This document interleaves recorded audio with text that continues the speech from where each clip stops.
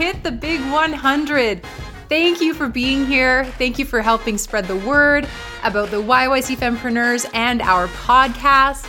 All of the ladies featured here today in the 100th episode are just such blessings in my life, and I'm so grateful that they were willing to come on the podcast and share their stories and tips and tricks with you.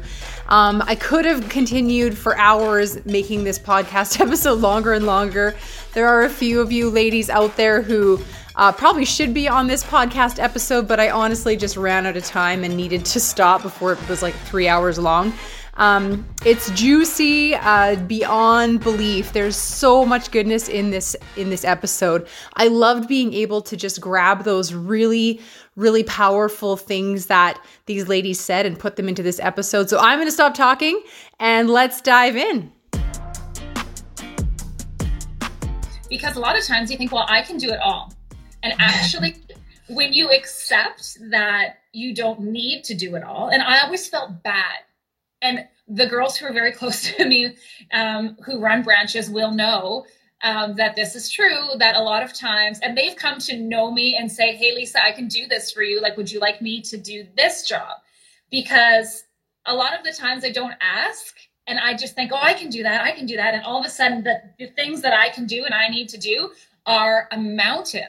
And when you lean on your girlfriends and ask for help, it turns out people are way better at things like online things or making documents or helping with your website. Like, why did I just kill myself over doing that when I have someone who is so close to me, who is so good at doing that? So why don't we share the wealth and give credit where credit is due and say, this person is really good at doing this. Ask for help. Use the people in your community. And if there was the example you used, someone wants to join a book club, but they don't know where to start. When I first, and this is what I tell to our branch directors and what I did personally here in Calgary, when I had my first event, I thought, oh my God, this is going to be so embarrassing if nobody shows up. Right. If no one comes and it's like me and my mom, I'm going to be really embarrassed that I put this on Instagram. I made it a page, I made it a thing, and now nobody's here. That's a big risk, right? Yes. It's a scary thing to do that. And I thought, okay, do I know 4 people? Yeah, I know 4 people. Can I ask 4 people to come? They don't have to come forever, but I really want them to come for this first time. Can I call in a favor and ask 4 girlfriends to come? And if they want to bring a girlfriend with them, that would be awesome, because that would make 8 people, and then that wouldn't be so bad. And then maybe a couple strangers will come, and maybe I'll put in, I'll put up some, and I did this. I put early days before Wine, Women, and Wellbeing existed. I went into Nova Coffee House and I printed out the Eventbrite thing, and I stuck it up on their, on their community bulletin board. Stick it, if you're having a book club and you want people to come, stick it on your community billboard or you know what I mean by that, right? Like a coffee shop poster board thing. Old school marketing, yo. Ask strangers to come, or start conversations, build relationships. Hey, I'm doing this thing. Tell people about it. No one's going to know if you don't tell them.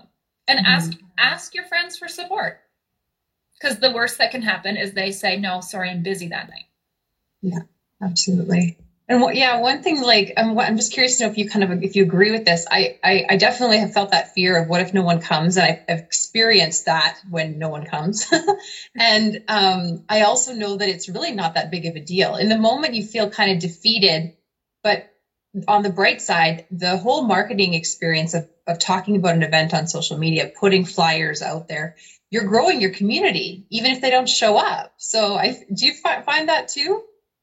You know what? So we have had events online, for example, recently during pandemic, where we have, like I said, with Go Clean Co, we had 300 people because that's how much space at that time, Zoom, that was their capacity.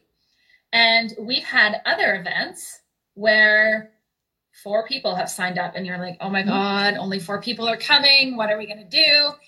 But something very cool happens. And Christine in Halifax and I had talked about this once, because when she first started, she had an event and there wasn't many people signed up, and she's like, oh, I don't know, should I just cancel? Like, is this going to be awkward?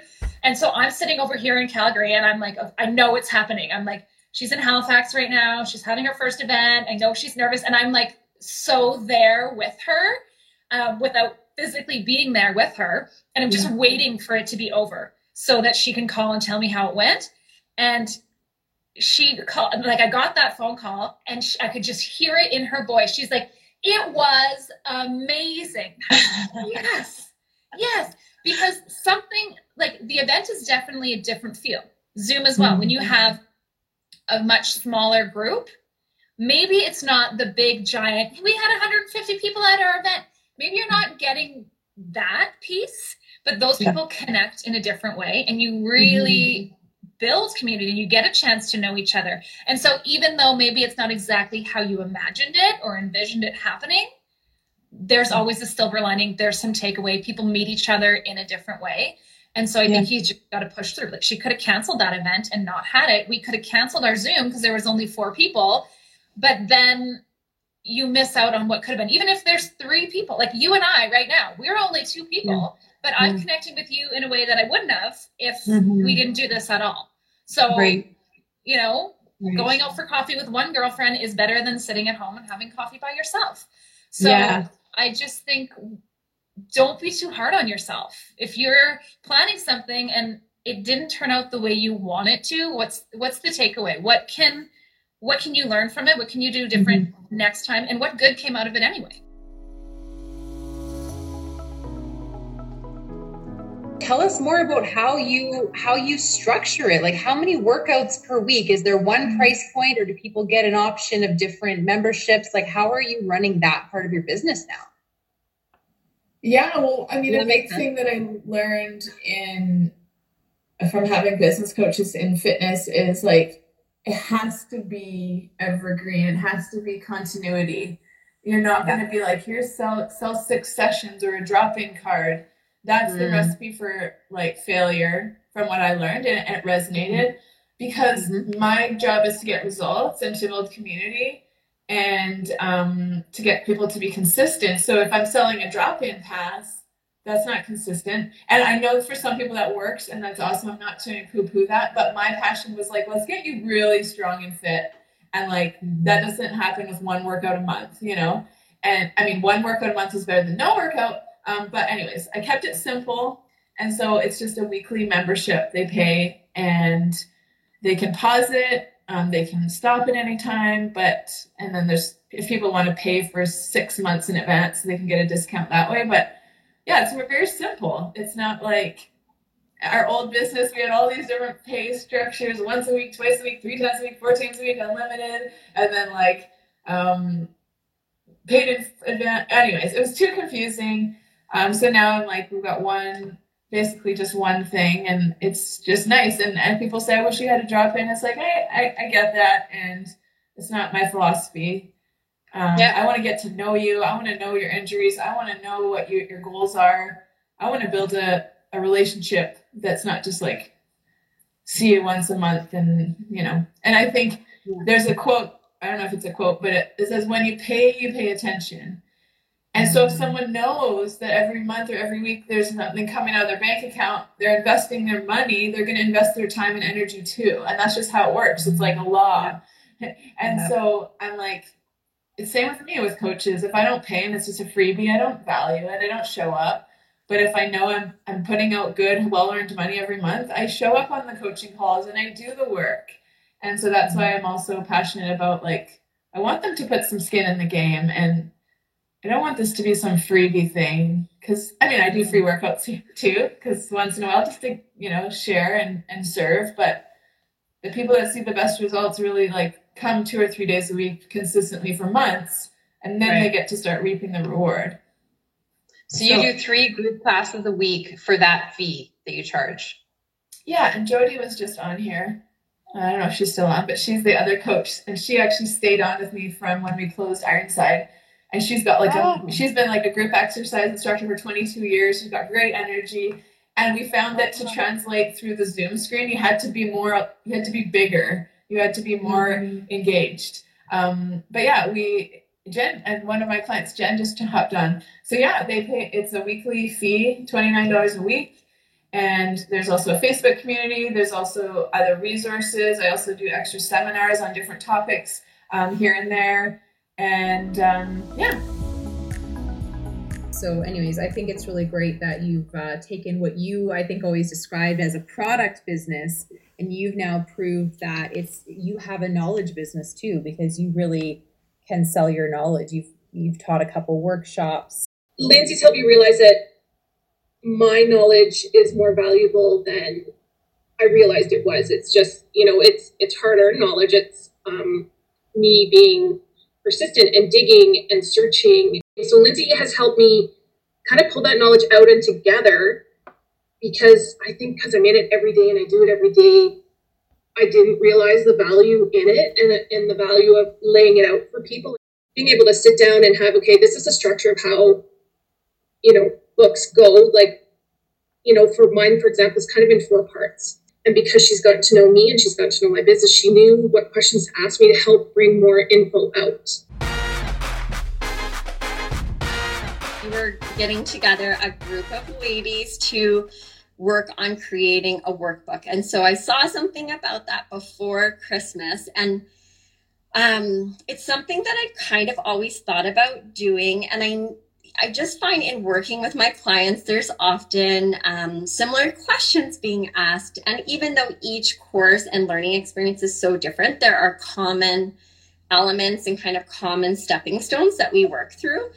And so I thought, well, when you commit to something and you sign up for something, then you're more likely to make it happen. So I decided to sign up. And plus, ever since we've connected, I just, find you so warm and engaging and supportive. And you always connect such a lovely group of people into your community. So I thought this would be a great way to get to work with you as well, and to get to know some other female business owners looking to create a workbook as well. And yeah, I loved the process. At times it felt a little overwhelming and it felt like it would never actually happen.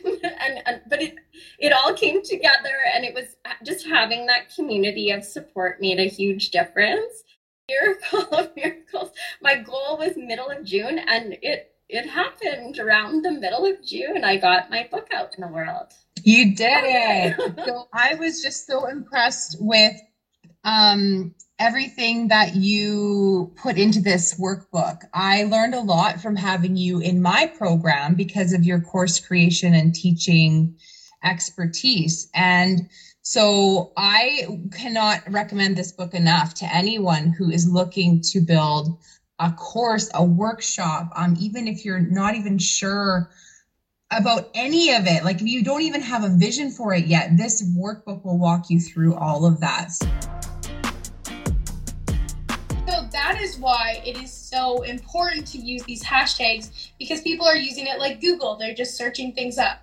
So we were discussing and we were kind of trying to figure out how we could break this up for everybody in the easiest way possible, because a big issue is that people think that hashtags take too much time, but in reality, if you sat down one day at the beginning of the month and did 5 hashtag banks, you're good. And so all you have to do is highlight them, copy them, and put them into your post. It's that simple. Right.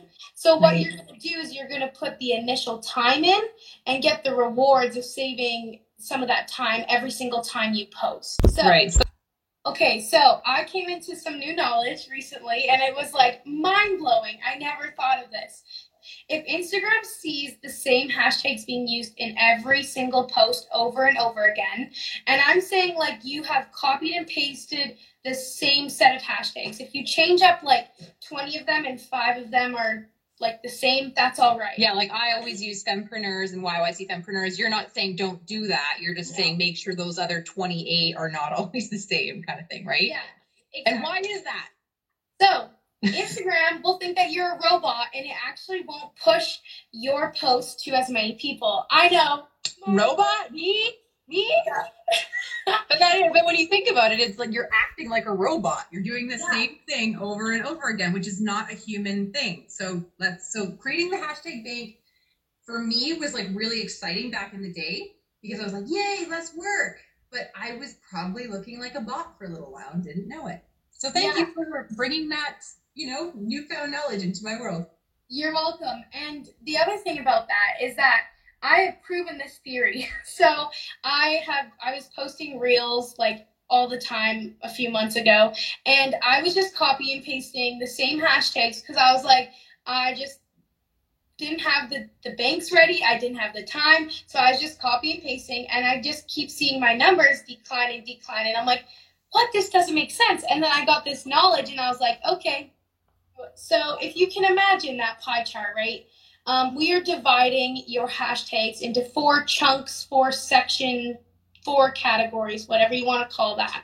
And so the first one that we'll talk about is location. So where are you located? You want to have, like, for example, hashtag YYC, hashtag Calgary Babes, hashtag Cochrane Living, different things like that.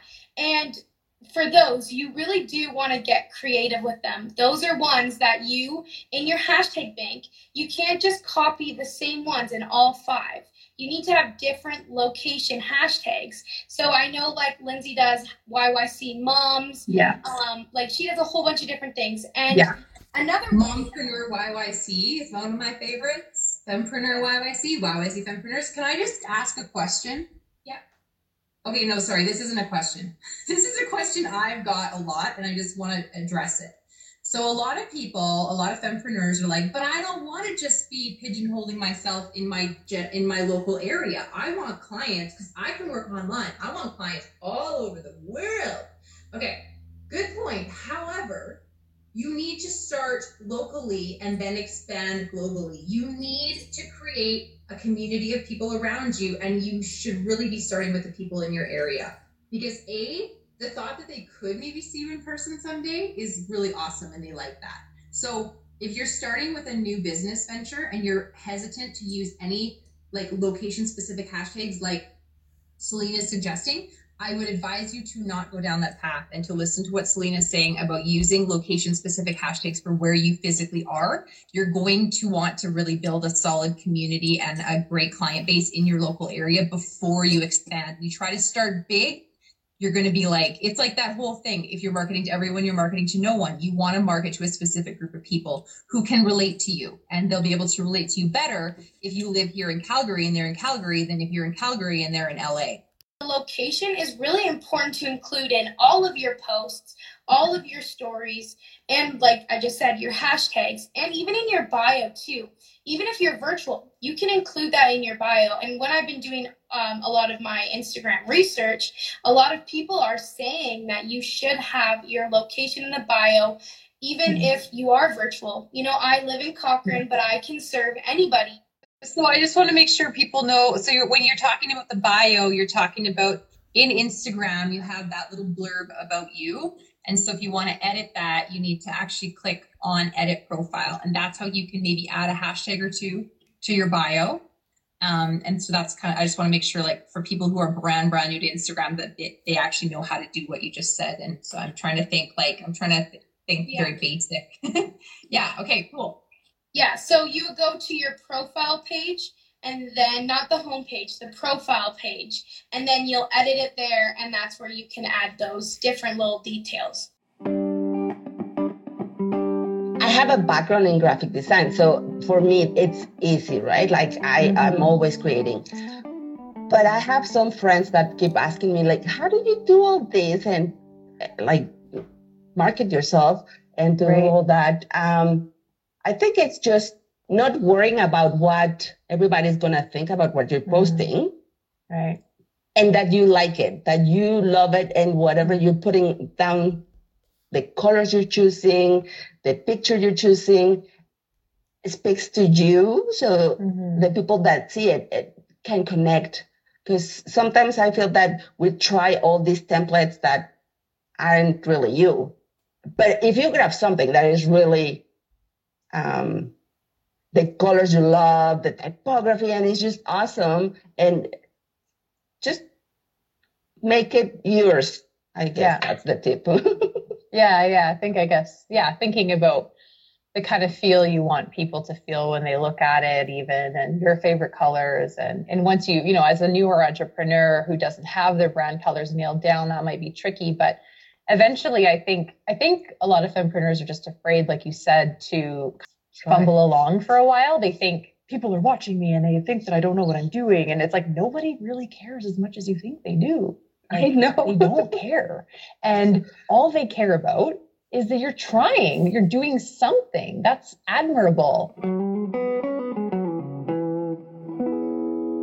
I'm curious to know if during that time in Saskatchewan, while you were kind of getting your start in the world of being a reporter, being an anchor, being a weather girl, recording video, editing video, all of that, did you ever want to go out on your own like you are right now? Was that kind of in the back of your mind, or was that not even there then? I think at that point in my life, I was really focused on being the best journalist, the best broadcast journalist I could be. So I have this perfectionistic nature about me. And so I want everything to be the best. And I never thought about going into business at that stage of my life because I just wanted to be a really good journalist and a very good storyteller.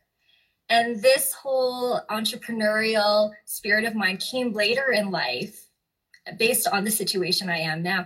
And the reason I'm bringing in the perfectionism is I've always been kind of scared and intimidated by business because I always think if I'm not good at it. I've never tried it, so I'm automatically not good at it. So recently, when I decided to start it, I said, I have to go all in and just give it a shot. I hadn't tried it before, so how do I know I'm not good at it unless I try? That's awesome. And you're a mom?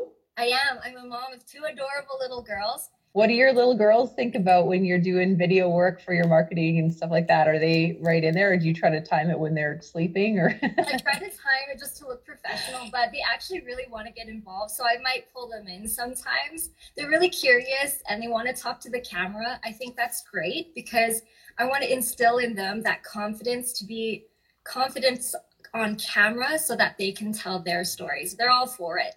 My little daughter, she loves to watch YouTube channels, so she's always talking to the camera like, this is what's happening right now in my life, and I'm opening up this toy. But what I do differently than a lot of people in videography is I will coach them through. So I'll make sure that they feel confident. A lot of people will say to me, oh my gosh, Felicia, I'm so nervous. I just don't do camera. And I just give them this calming reassurance that, I'm here to make you look good. I will not put anything that doesn't make you look and sound your best. So I'll coach them through the answers. We'll go through and we'll clarify their message until I can tell in my mind that we have a strong narrative. Because what I do differently is I do narrative-driven stories. I feel like stories can inspire, stories can connect us, and they can transcend boundaries, and they have the power to make a difference. So in my mind, I have to make sure that there is a story behind this, not just a couple clips.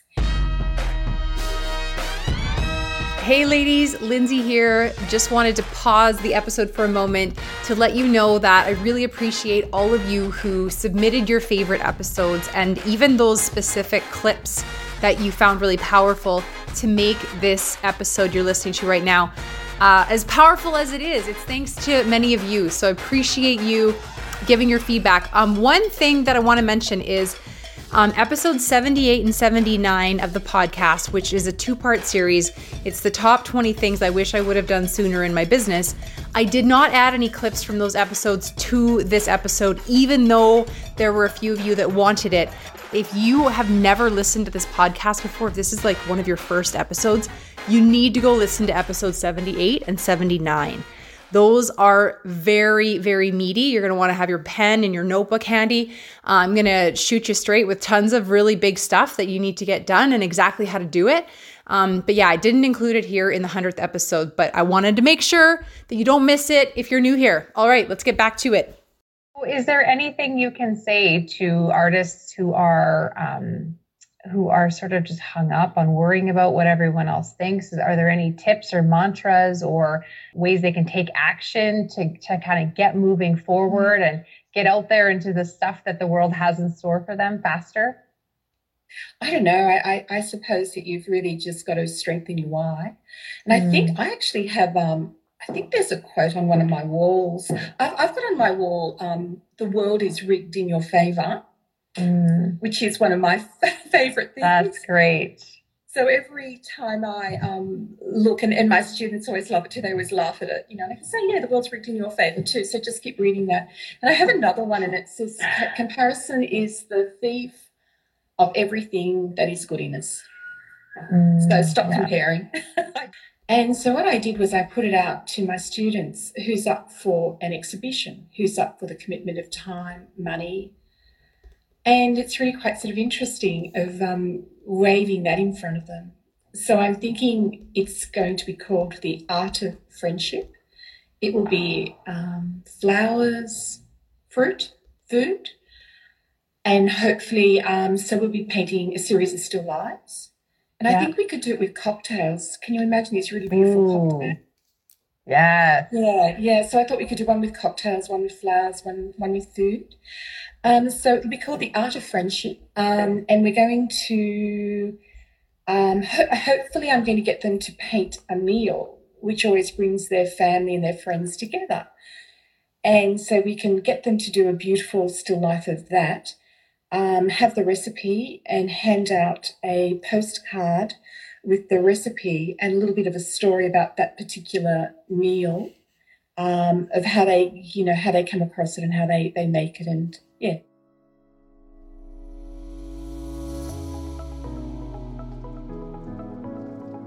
We're not a community that is exclusively for women who own businesses right now. We are a community for crazy people. We're like a support group for women who have that entrepreneurial mindset. So whether this is a woman who's owned a business in the past, or maybe she's still gearing up to start her first business and she's just getting around more of the right people, learning more of the right things. I talk to women all the time who took 2 and 3 years to gain the knowledge and the confidence to actually open the doors to their business. And I don't mean, necessarily opening a brick and mortar, but just starting that Instagram account and saying, here I am and here's what I do. So I think a lot of times women just need to be in that incubation phase for a long time. We are the community for women like that. If you don't have a business right now, or if you know a woman who you think would love this podcast and you're like, well, maybe she won't because she doesn't have a business right now. No, we want to train her up. We want to give her the confidence she needs to get that business started. Was it super terrifying to say bye-bye to your, I don't believe there's such thing as a secure job, but from your job that maybe you felt was secure, even though it was, pulling a lot of your energy and attention away from your own thing, which is your business? Like, was it scary? And how did you work through that? It was scary. I can't even pretend that it wasn't. I mean, again, I went away from this quote unquote secure job. I had a regular salary. I had great benefits. I had a pension plan. Like that's, yeah, it was scary. Again, I talked about doing this probably for the last 2 years full time, but hadn't felt it was the right time to make the leap. Again, I think like most of us, I mean, we worked to live, not live to work. So I needed to be sure that I could manage my, my financial obligations without a regular full-time job. So yes, it was super scary. And, I was excited. And then when it finally happened, it was great. And then I got COVID. So then it was like, oh, good. Now I can't work because I'm so bloody sick. And then I'm not going to lie. There are days that I think I'm scared. There's still days I'm scared. Yeah, absolutely. 100%. Yeah, me too. I think that never goes away. And it's good for all of us to hear others say that. And I think it's what you do with the fear. Like for me, fear drives me to create a 22-day Instagram marketing challenge, which by the way, there's a video up today. And it drives me to build a juicy email or, put a new event up and then add that event to the new email. It drives me to do a lot of the outreach stuff that is the kind of stuff that doesn't, like, like you said, it doesn't require someone to buy now or do anything. It's this kind of stuff that just builds relationships. Because what I found is that's the stuff that's brought more and more money into my bank account. It's just being a good human and making connections. The video that I made when I left my previous job, which was at the University of Calgary, and I'd worked there for just shy of 5 years, and I literally had dropped off all my university belongings and cleaned out my desk and just did a pan of the whole top floor where I worked and just said, this was what I was talking about. This is my big announcement. This is what I'm doing. This is what I was doing. And, little shout out to my previous employer, and just did a peace out. And actually that particular post got so many comments and so many likes and, so many good jobs and so excited for you. So that probably is the one where I got probably the most traction.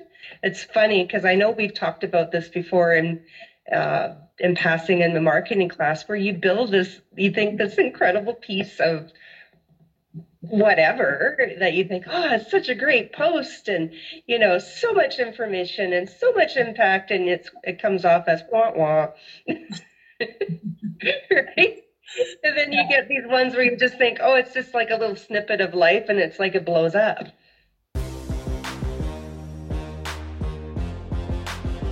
During the program, I specialized in social impact. And I also had a thesis on innovation. So I was studying all about, how corporations innovate, big business, small business. How does one really innovate? And that was the topic of my study. And I was also studying social impact and social ventures and how social ventures innovate. And the conclusion, like the biggest aha moment, the conclusion it came down to is stories. And it was almost like, and stories from the perspective of lived experiences. So the idea is that innovation happens when we can truly understand the lived experiences of the people that are your consumers, right? And their pain points and their frustrations. And so even in the social impact scenario, it's really understanding what are the pain points of the community and really trying to figure that out as opposed to stepping back and making assumptions and just creating strategies that you think is going to achieve this impact. But like trying different colors and different words and different, let's get to know the humans. Exactly. Cool. And so that was kind of my turning point, I think, is during the MBA to realize that there's actually such a huge wisdom in that and leveraging the lived experiences and the stories. And let me just that's what I want to do. And so the work that I started doing in my day job was actually based on storytelling again, but it was from the context of human-centered design is what we call it. And so the work that I do right now is leading innovation programs in our mining group, which is leveraging all of these tools and human-centered design. That's a bit of my... Okay. Wow. So you're an engineer, but you're still getting to do work in your engineering career that is going into the emotions and the humans, not just things and objects and machines and whatever, right? Like you're doing human stuff, which is cool. So give us a day in the life. Like what do you do at work, and how does that ripple effect kind of go out, and to who and how? Does that make sense? What do I do at work?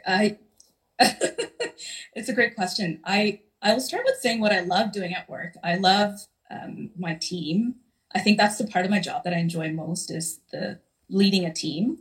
Cool. People that work for me as well. I am always amazed at what they've been able to achieve and how they've been growing and achieving their potential and coaching and mentoring. And so that's the piece I think I'd say I enjoy the most is coaching. Talking about law of attraction, we're talking about law of assumption, all the inner workings, and really how to unpack that and get to the root of things so that you can attract the life that you desire and have all the things you deeply deserve and the things you are deeply worthy of. So wow. How long have you had your podcast now? So I started it at the end of 2019. It was interesting. The other day I was looking and I released episode 73 last week and I was like, whoa.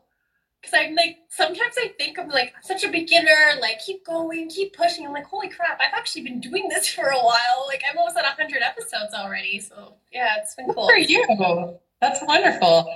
It's funny. I was thinking about this the other day last night I was on my walk and I was like, okay, manifestation has been, and law of attraction has been sprinkled to us through our lives, but nobody ever like laid it out in a simple way because, you know, we heard that quote.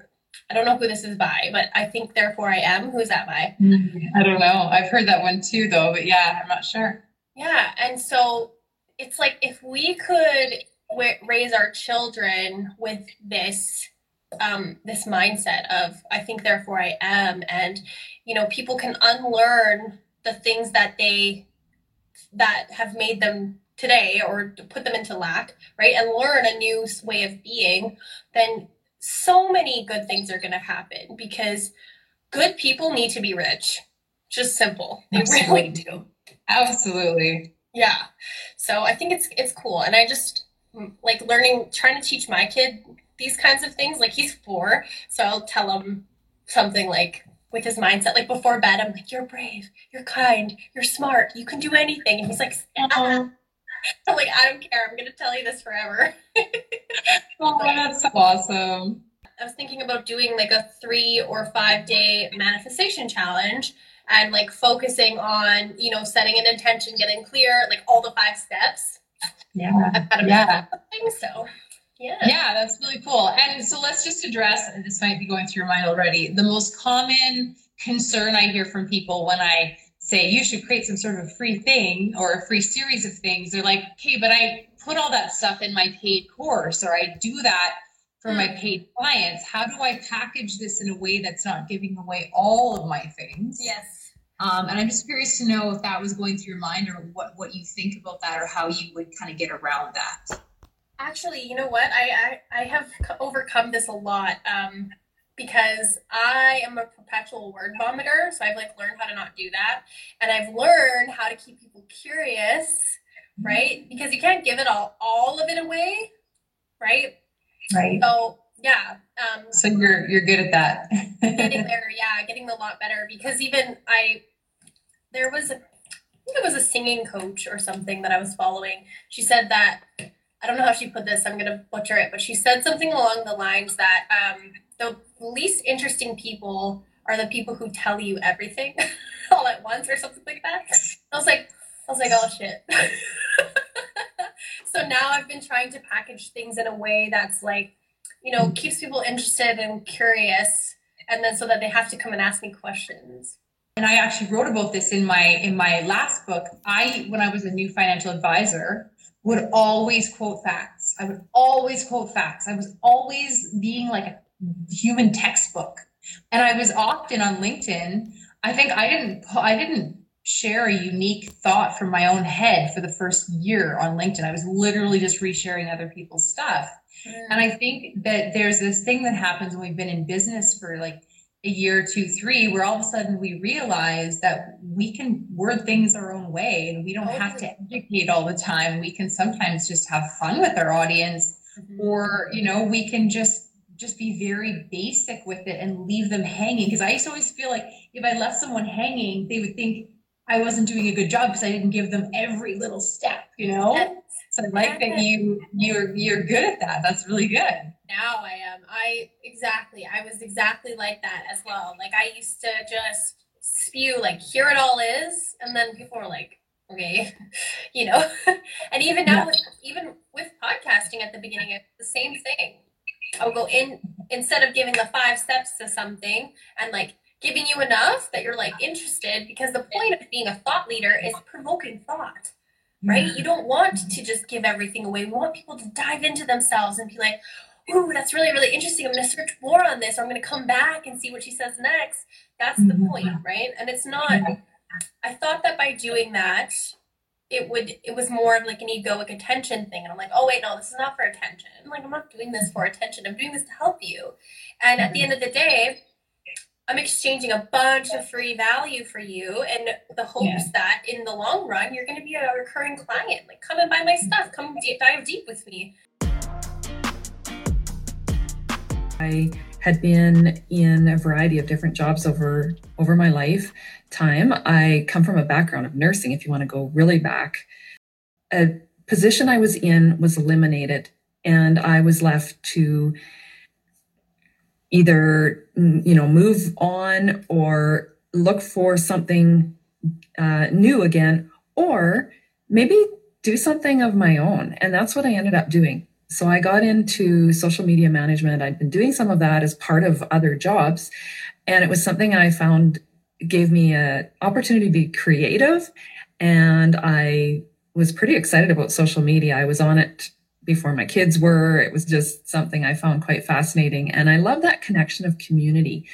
I've done it for some of my own little ventures as well as for other people.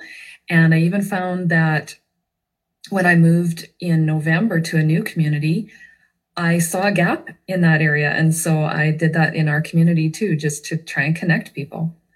And I think that's what has brought me to the Fempreneurs and then on to starting a blog, writing a book. I did some direct marketing sales for a while. As you're familiar with, it's a different company, but it's the same type of product. Yeah. And I enjoy that as a way of networking with people, practicing my social media skills, going on, doing lives and the online parties, and just that transitioning, I guess, into a different way of meeting with people and with clients and with serving. And then, that had its season and it was incredible. I'm so blessed for having had that experience, but I was ready to move on. And that's when I took the leap into the Fempreneur Marketing School to just pull on. I was so multi-passionate, and I still am. Challenges that I face. Yeah, mine is that multi-passionate. And so I'll just address that now. That's partly why I got into the marketing school. I didn't know, I felt pulled in so many directions. I didn't know which path to follow and which to attempt to monetize. Was it necessary to monetize? Was it just a hobby, or it was a jobby?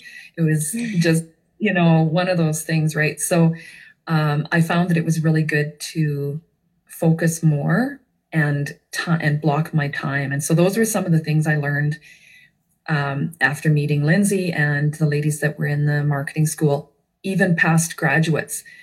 Just an incredible community of ladies. It's about the way that you balance your entrepreneurship with your job. So correct me if I'm wrong, but you have a job on top of running your own business, right? So can you tell us a little bit about what that's like? Yeah, so you have to be really organized. My day actually starts around 5:36 in the morning, and I kind of just work on my businesses. I'm also a 31 consultant because they're amazing organizing products. Yeah. So that kind of goes hand in hand. But from 6 to 7, I work on my businesses.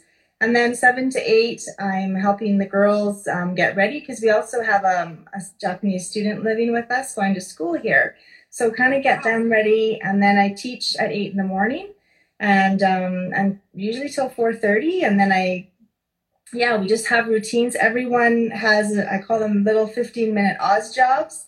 So throughout the day, I'm doing my little Oz jobs. And then when my husband and daughters come home, they're doing their little Oz jobs. And literally 15 minutes at a time, we have the whole house functioning all the time. When people come, pre-COVID, people would be like, is this how your house really is? I'm like, yeah, it really is this organized and neat and tidy. And even on days when we're sick, it's really easy to tidy up in 15, 20 minutes because we know where things go. And so even if you have an off day, you can catch up really quick. But I think it's because I really like what I do. I love teaching and educating, and I translate that into organizing, and I'm literally mentoring and coaching people all day, and it's super rewarding, and it fills my cup up. And when COVID hit and I had to stop organizing, I actually got a little bit depressed because I wasn't able to help people. I wasn't able to see that change and to hear, like, when a dad says, oh my gosh, like, I was kind of hesitant at first as to really, we're going to pay her to come and help us. To, oh my gosh, I'm so glad this is the best money we've spent. That, and then hearing the family isn't fighting as much or arguing as much, that is just so rewarding. So I think that's how I can do it, is because I'm really passionate. Because I've been there when it's not fun to live with people that you love. And you're like, oh my gosh, is this going to be my reality for the next 20 years? No, it doesn't have to be. I was blessed with a good memory, and me and my brother, I have a younger brother, and we used to remember a lot of details of our childhood, but I bet that there is a bunch of things that I lived but I already forgot. So I don't know, I mean, I had a nice childhood, but I don't have any, except for my memories. I can't like show you what I lived, you know, because I don't have a picture to prove to you, because one thing is under my perspective. The other thing is a picture that tells the story, regardless of what I think or what happened, you know? So I miss this so much. And maybe no, I'm sure that I take photography more than just a business, but a mission, you know? I think it's quite important to give to the families things that I didn't have, you know? So it's quite important. Yes. And yes, it's so important. I remember in marketing school that morning when you told this story about, you know, just not having the camera growing up and not having that play-by-play photo album of your childhood, and how that really inspired you to start your business. I think that's really cool. So you started out focusing on children's photography. You recently wanted to lean more into the branding photography, not stopping the children's photography, right? But you're leaning more into the branding. And I've, of course, recently seen some of your work, and it's just fantastic. For those women watching this who are in that phase of loving photography, kind of dabbling in it, having fun with it, playing with it, but they haven't started their business yet, but they want to, how do they get started? How did you get started? Tell us that story of how you took yourself from, I love photography, I want to do this, to actually making it a business. When you do what you love the most, it's kind of nice to think about like earning money from things that you really like to do, you really enjoy. But at the same time, there's a responsibility to, because you turn a hobby or something that you love into your work. So it's something that, it's something else, right? So what I did, I used to learn a lot from the observation. I try to follow other photographers. I try to follow other entrepreneurs to check what they have to teach me, to share with me, you know, especially now on social media, we have a lot of information. So for me, I had the opportunity to get to know a few photographers and see what they were doing in order to succeed as an entrepreneur, and took some notes. So this, I like this, I don't like that, you know. I think the most important thing is to be brave and you know, kick the ball and start the game, you know. I think you learn a lot if you are already in the game. I mean, if you start to plan everything, I did this, I have to plan to be perfect, and then I will start the business. If you end up like doing nothing, because you're never really ready to start something. You have to do it and correct things doing the way, you know. You learn a lot about yourself when you are running your own business.